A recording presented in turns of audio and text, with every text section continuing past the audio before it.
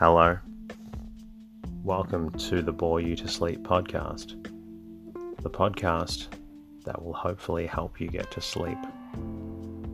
I am going to read an open source book, one that is not particularly interesting, but one that is hopefully boring enough to get you to sleep.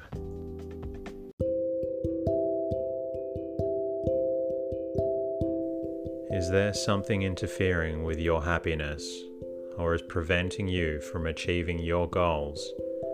I know there have been times in my life where I've struggled with sleeplessness, which is why I strive to help people everywhere with theirs. I'm proud to have partnered with a new sponsor, BetterHelp. BetterHelp will assess your needs and match you with your own licensed professional therapist, which doesn't take long at all. It's not a crisis line. It's not self-help. It is professional counseling done securely online. You can schedule weekly video or phone sessions in the comfort of your own home. You can also log in to your account anytime and send a message to your counselor when you need. You'll have access to a broad range of expertise in BetterHelp's counselor network, which may not be locally available in many areas. BetterHelp is committed to facilitating great therapeutic matches, so they make it easy and free to change counselors if needed. Visit trybetterhelp.com/bore you to sleep.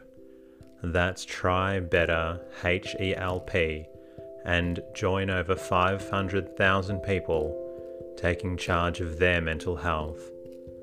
Special offer for Bore You to Sleep listeners with 10% off your first month at trybetterhelp.com/bore you to sleep.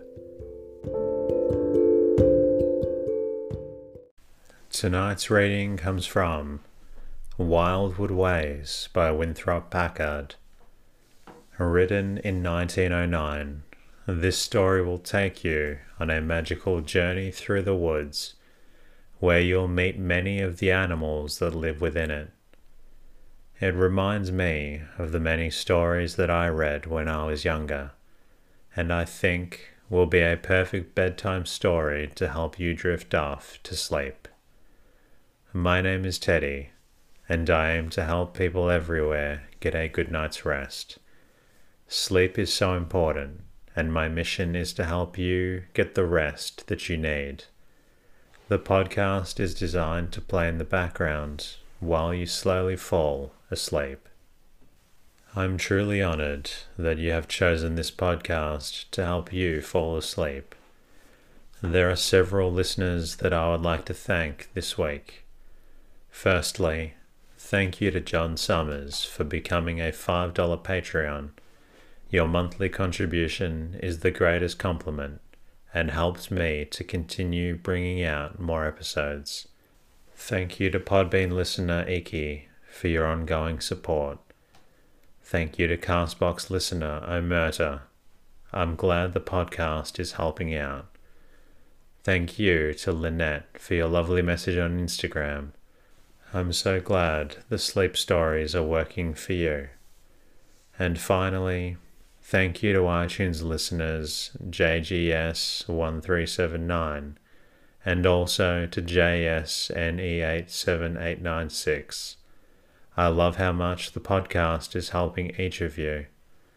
I enjoy reading these reviews at the beginning of the show, as it helps me send gratitude to everybody who has taken the time to leave a comment, review, or try and contact me through the website. For all other listeners out there who find the podcast beneficial, please leave a review and comment in your podcast app. Even one sentence helps out. If you would like, you can also say hello at boreyoutosleep.com, where you can support the podcast. I'm also on Twitter and Instagram at boreyoutosleep. You can also find me on Facebook by searching for Bore You to Sleep podcast. In the meantime, lie back, relax, and enjoy the readings. Snugging down days. Today came with a flashing sun that looked through crystal clear atmosphere into the eyes of a keen northwest wind that had dried up all of November's fog and left no trace of moisture to hold its keenness and touch you with its chill. It was one of those days when the cart rode from the north side to the south side of a pine wood leads you from early December straight to early May. On the one side is a nipping and eager air. On the other side, softness and a smell of spring. It is more than the difference of 100 miles in latitude, which market gardeners say exists between the north and south side of a board fence. It is like having 1,000-league boots and passing from Labrador to Louisiana at a stride. On the north side of a strip of woodland, which borders the boggy outlet to Ponkapoag Pond, lies a great mowing field, and here among the sere stubble I stand in the pale shadow of deciduous trees, and face the wind coming over the rolling uplands as it might come across Arctic barrens, singing down upon the northerly outposts of the timber line. On the south side the muskrat teepees rise from blue water at the bog-edge-like peaks of Tenerife, from the sunny seas that border the Canary Isles. Such contrasts you may find on many an early December day, when walking in the rare-filled brightness of the open air is like moving about in the heart of a diamond. Yet even the big mowing field shows unmistakable signs of having been snugged down for the winter.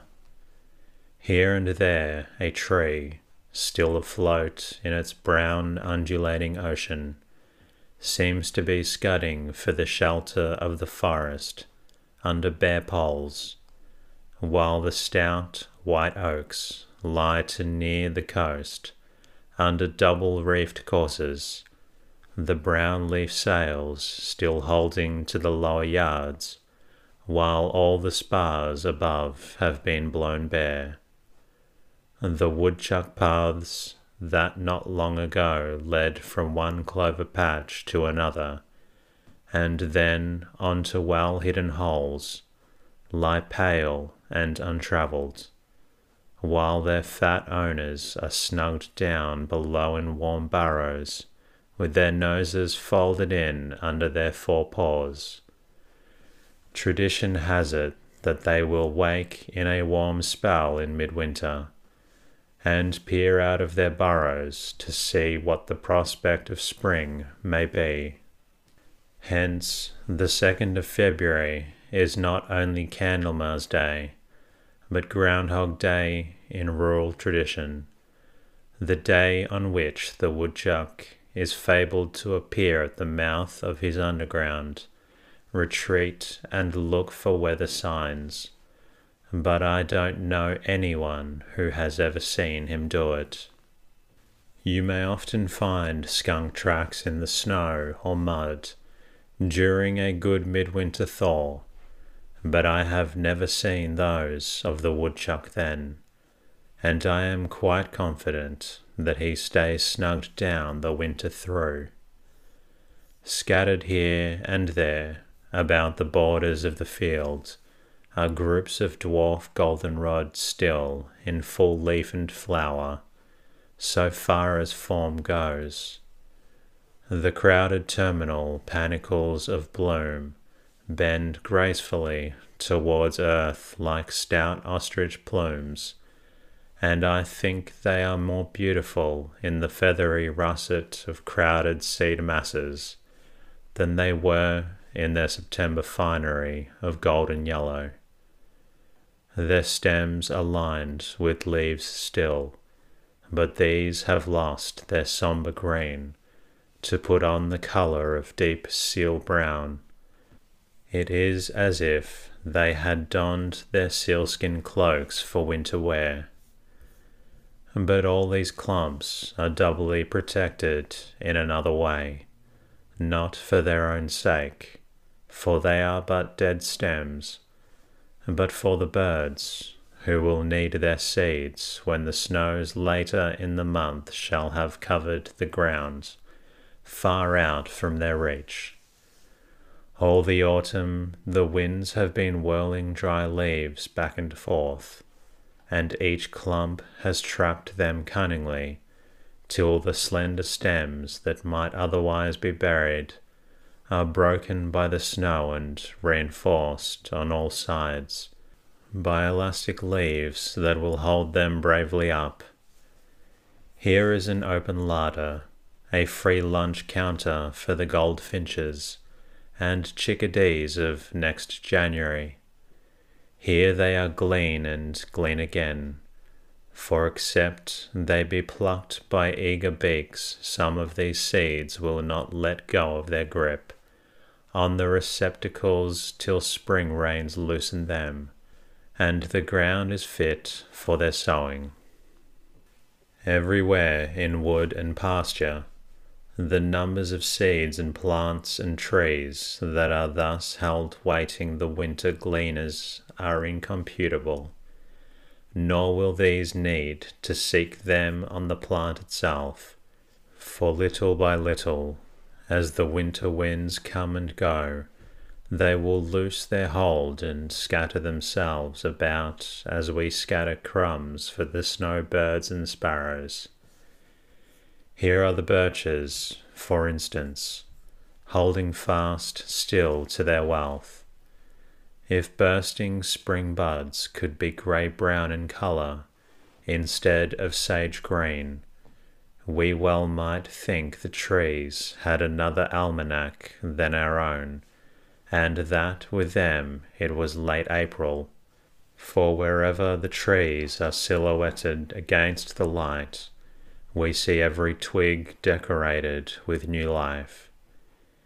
It is new life indeed, but not that of spring leaves. Every tree has 1,000 cones, and every cone is packed with tiny seeds, about a central core of stiff fibre that is like a fine wire. Holding the seeds tight in their places are little flat scales, having an outline like that of conventionalized fleur-de-lis, or somewhat like tiny flying birds. The whole is so keyed by the tip that as they hang head down it is possible to dislodge only the topmost scales and seeds. A very vigorous shake of the tree sends a cloud of these flying, but when you look at the tree you find that not 1,000th part of it has been stored or dispensed. When the midwinter snows lie deep all about, the paymaster wind will requisition these stores, as needed for the tiny creatures of the wood, and scatter them wide on the white surface, till it will look as if spiced by the confectioner, as well does the forest take care of its own. The Lady Amina of the Arabian tale, picking single grains of rice at the banquet, might not seem to dine more daintily. The spring will be near at hand, when the last of these birch seeds will have been dispersed. Thus innumerable granaries are stored the woodland and pasture through, so lightly locked that all may pilfer, and so abundantly filled, pressed down and running over, that there shall be no lack in either quantity or variety. Far other and stranger forms of winter guarding forethought are to be seen all about the big mowing field, and in the coppices that divide it from the open marsh and the pond store. if we will but look for them. In many places has witchery been at work, as well as forethought, and strange and unaccountable things have been brought to pass that tiny creatures may be kept safe until spring. Here and there, among the goldenrod stems, you will find one that is swollen to the size of a hickory nut, a smooth globe which is merely the stem expanded from the diameter of a toothpick to 3/4 of an inch. When I split this bulb with my knife, I find it made up of tough pith shot through with the growing fibers of the plant, but having a tiny hollow in the center. Here, snugly ensconced and safe from the all-cold and storms, is a lazy creature so fat that he looks like a globular ball of white wax. Only when I poke him does he squirm, and I can see his mouth move in protest. His fairy language is too fine for my ear, tuned to rough accents of the great world. But if I am any judge of countenances, he is saying, "Why, damn sir, how dare you intrude on my privacy?" After all, he has a right to be indignant, for I have not only wrecked his winter home, but turned him out, unclothed and unprotected, to die in the first nip of the shrewish wind. Untainted, he would have leisurely enlarged his pith hole by eating away its substance, and in the spring have bored himself a cunning hole, whence he might emerge, spread tiny wings, and enjoy the sunshine and soft air of summer. His own transformations from egg to grub, from grub to gallfly, are curious enough, yet stranger yet, and far more savouring of magic, is the growth of his winter home. By what hocus-pocus the mother that laid him there made the slender stem of the goldenrod grow about him, this luxurious home is known only to herself and her kindred, and until I learn to hear and translate the language which the grub used in swearing at me when I broke into his home, it is probable that I shall still remain ignorant. But let us leave Labrador and let ourselves loose upon Louisiana, for we may do it in 5 minutes. The oaks and the pines, the maples, the birches, and the shrubs, of the close-set thickets which guard the bog edge, I know not what straining and restraining power they have upon this keen wind, but when it has filtered through them, it has lost its shrewishness, and, meeting the warm embrace of the low-hung sun, bears aromas of spring. It is as if wood violets had shot his garments full of tiny odours of April as he traversed the wood, or perhaps the perpetual magic of life, which seems to well up from swampy woodland, had seized upon him as it seizes upon all that passes, and made him the bearer of its potency.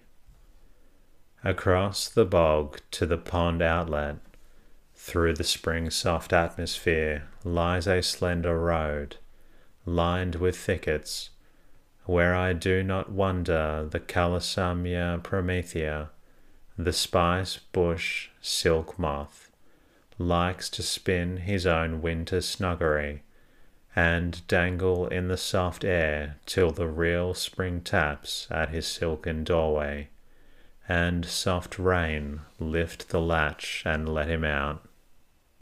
Not far away, among the leaves that lie ankle-deep among the shrubbery, that skirts the hickories and oaks are the cocoons of Actius Luna. Among them, shed from the oaks, are those of Telea polyphemus, and if I seek, it is not difficult to find the big pouch where Sunia cecropia waits for the same call. Some May evening there shall be a brave awakening in the glades and on the borders of the bog. It shall be as if the tans and pinky purples and rose and yellow of the finest autumn leaves took wing again in the spring twilight, and floated about at will, owing nothing to the winds.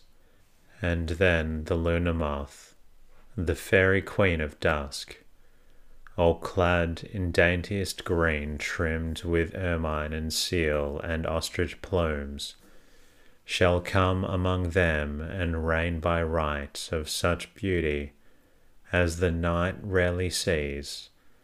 All this sprung from the papery cocoons swung in the roadside bushes, or tumbled neglectfully among the shifting autumn leaves in the tangle at the roots of the wild smilax. Here is magic for you, indeed, of the kind that the parlour magician wont to supply, frail and beautiful things grown at a breath, almost from obscure and trivial sources. Yet I seem to find a more potent, if less spectacular witchery in what has been done to the willows that here and there grow in the thicket that borders the slender bog road.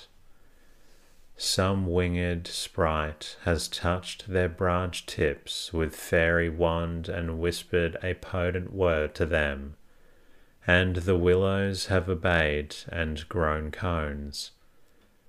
There are an inch or more in length, and as perfect with scales as those of the pines up in the wood. But there are no seeds of willow life in them. Instead, there is at the core a orange-yellow, minute grub, the larva of a fly that stung the willow tip last spring, and stinging it, laid her egg therein. That the egg should become a grub, and that later the grub in turn should become a fly, is nothing in the way of magic, or that it should fatten in the meanwhile on willow fibre. The necromancy comes in the fact that every willow tip that is made the home of this grub should thenceforth forsake all its recognized methods of growth and produce a cone for the harbouring of the grub during the winter's cold. There are many varieties of these gold-producing insects. The yolks that still hold spherical attachments to their leaves, produced in the same way. Look among your small fruits, and you will find the blackberry stems swollen and tuberculous from a similar cause, and full of squirming life. It is all necromancy out the same book, the book of the witchery of insects that makes human life and growth seem absurdly simple by comparison. The snugging down of the open world in preparation for winter is full of such tales, and he who runs through the wood on such a day in December may read them. Standing in the spring-like warmth at the pond outlet, and looking down the line where bog meets water, I can count the dark peaks of the muskrat teepees, receding like a coast range toward the other shore. The muskrats have built higher than common this year, because I fancy they expect much water, having had it low all summer and fall. Some of them are half as high as I am, and must have cost tremendous labour in tearing out the marsh roots and sods and collecting them thus in pyramidal form. All the morning the marsh grass billowed and the water sparkled one to another about their houses, and if you listened to the grass you might hear its fine little sibilant song, a soft susurrus of words whose only consonant is S, set to a sleepy swing. It is a song that seems to harmonize with the fine tan tones of the bog, as they fade into silvery white where the sun reflects from smooth spears. Over on the distant hillside the pines, navy blue under cloud shadows, hummed in the wind like bassoons. Distant and muted cornets sang clear in the maples, and all about the feathery heads of the olive swamp cedars you caught the faint shrilling of fifes if you would listen intently. Now and then the glockenspiel tinkled in mellow yellow notes among the dry reeds on the marge, but these echoed but familiar runes. The tan-white bog grass that is so wild it never heard the swish of scythe sang soft and sibilant, an elfin song of the lonely and untamed. With the singing of the wind into the tender spring of the south side, the day grew cold with clouds. The sky was no longer softly blue, but grey and chilling. The pond lost its sparkle and grew purple and numb with cold, and all among the bare limbs you heard the song of the promise of snow. But the clouds stopped at a definite line in the west, and at setting the sun dropped below this, and set a golden flood rolling through the trees that mark the boundary between field and pond, lighting up all the bog with glory and gilding the muskrat teepees, and the tall bog grass and the distant trees across the water, till all the sere and withered leaves were bathed in serenity, as softly and serenely bright as if the golden age had come to us all. In the wise the crystal day, with its sheltered exultation of spring, and its grey promise of winter's snow, all fused into the one golden delight of sunset glory, marched on over the western hills, trailing paths of gilded shadow, behind it along which one walked the homeward way, as if into the perfect day. The lonesome spot in all the pasture, the one which the winter had made most vacant of all, is the corner where hangs the great grey nest of the white-faced hornets. Its door stands hospitably open, but it is no longer thronged with burly burghers roaring to and fro on business that cannot wait. It has wide enough for half a dozen to go and come at the same time, yet they use to jostle one another continually in this entrance. So great was the throng of workers, and so vigorous the energy that burbled within them, while the warm sun of an August day shines a white-faced hornet is as full of pent forces, striving continually to burst him, as a steam fire engine is when the city is going up in flame and smoke, and the fire chief is shouting orders through the megaphone, and the engineer is jumping her for the honour of the department and the safety of the community. He burbles and bumps and buzzes and bursts, almost in just the same way. It is no wonder that people misunderstand such roaring energy, driving home sometimes too fine a point, and speak of Vespa Maculata and his near of kin, the Yellow Jackets, and even the polite and retiring common black wasp, with dislike. In this, the genial Ettrick Shepherd, high priest of the good will of the open world, does him, I think, much wrong. "Oh, God's creatures, the wasp," he says, "is the only one that is eternally out of temper.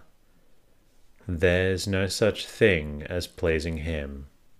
This opinion is so universal that there is little use in trying to controvert it, and yet these white-faced hornets, which I have not known, if not closely, at least on terms of neighbourliness, do not seem to merit this opprobrium. That they are hasty I do not deny. They certainly brook no interference with their right to a home and the bringing up of the family, but I do not call that a sign of ill temper. I think it is patriotism.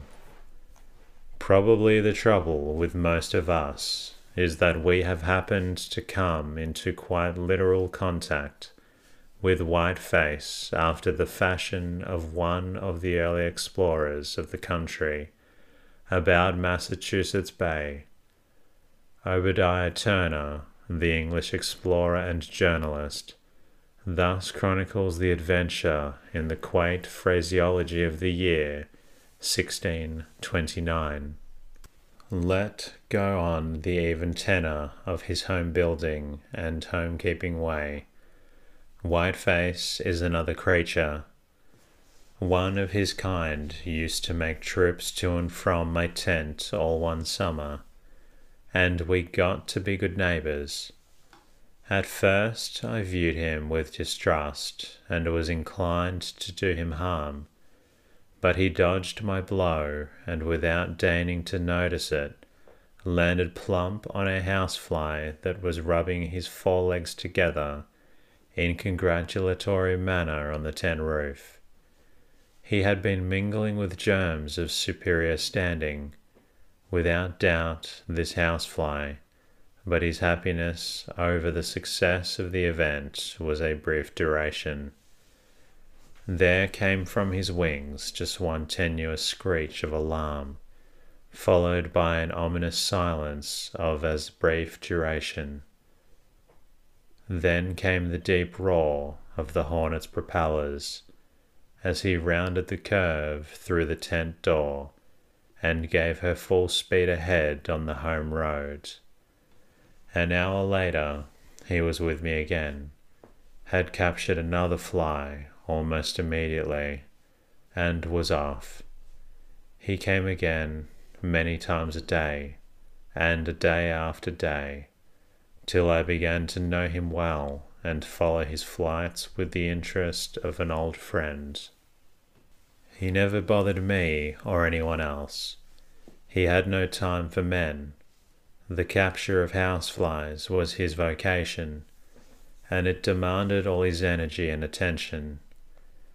In fact, that he might succeed it was necessary, that he should put his whole soul into earnest endeavour, for he was not particularly well equipped for his work.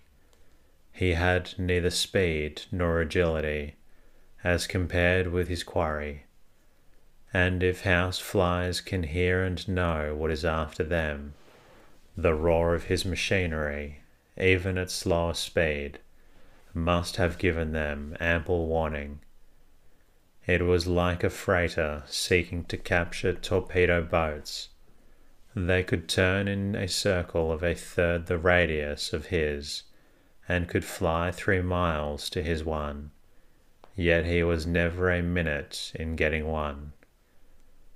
I think they simply took him for an enlarged edition of their own kind, and never knew the difference until his mandibles gripped them. He used to go bumbling and butting about the tent in a near-sighted excitement that was humorous to the onlooker.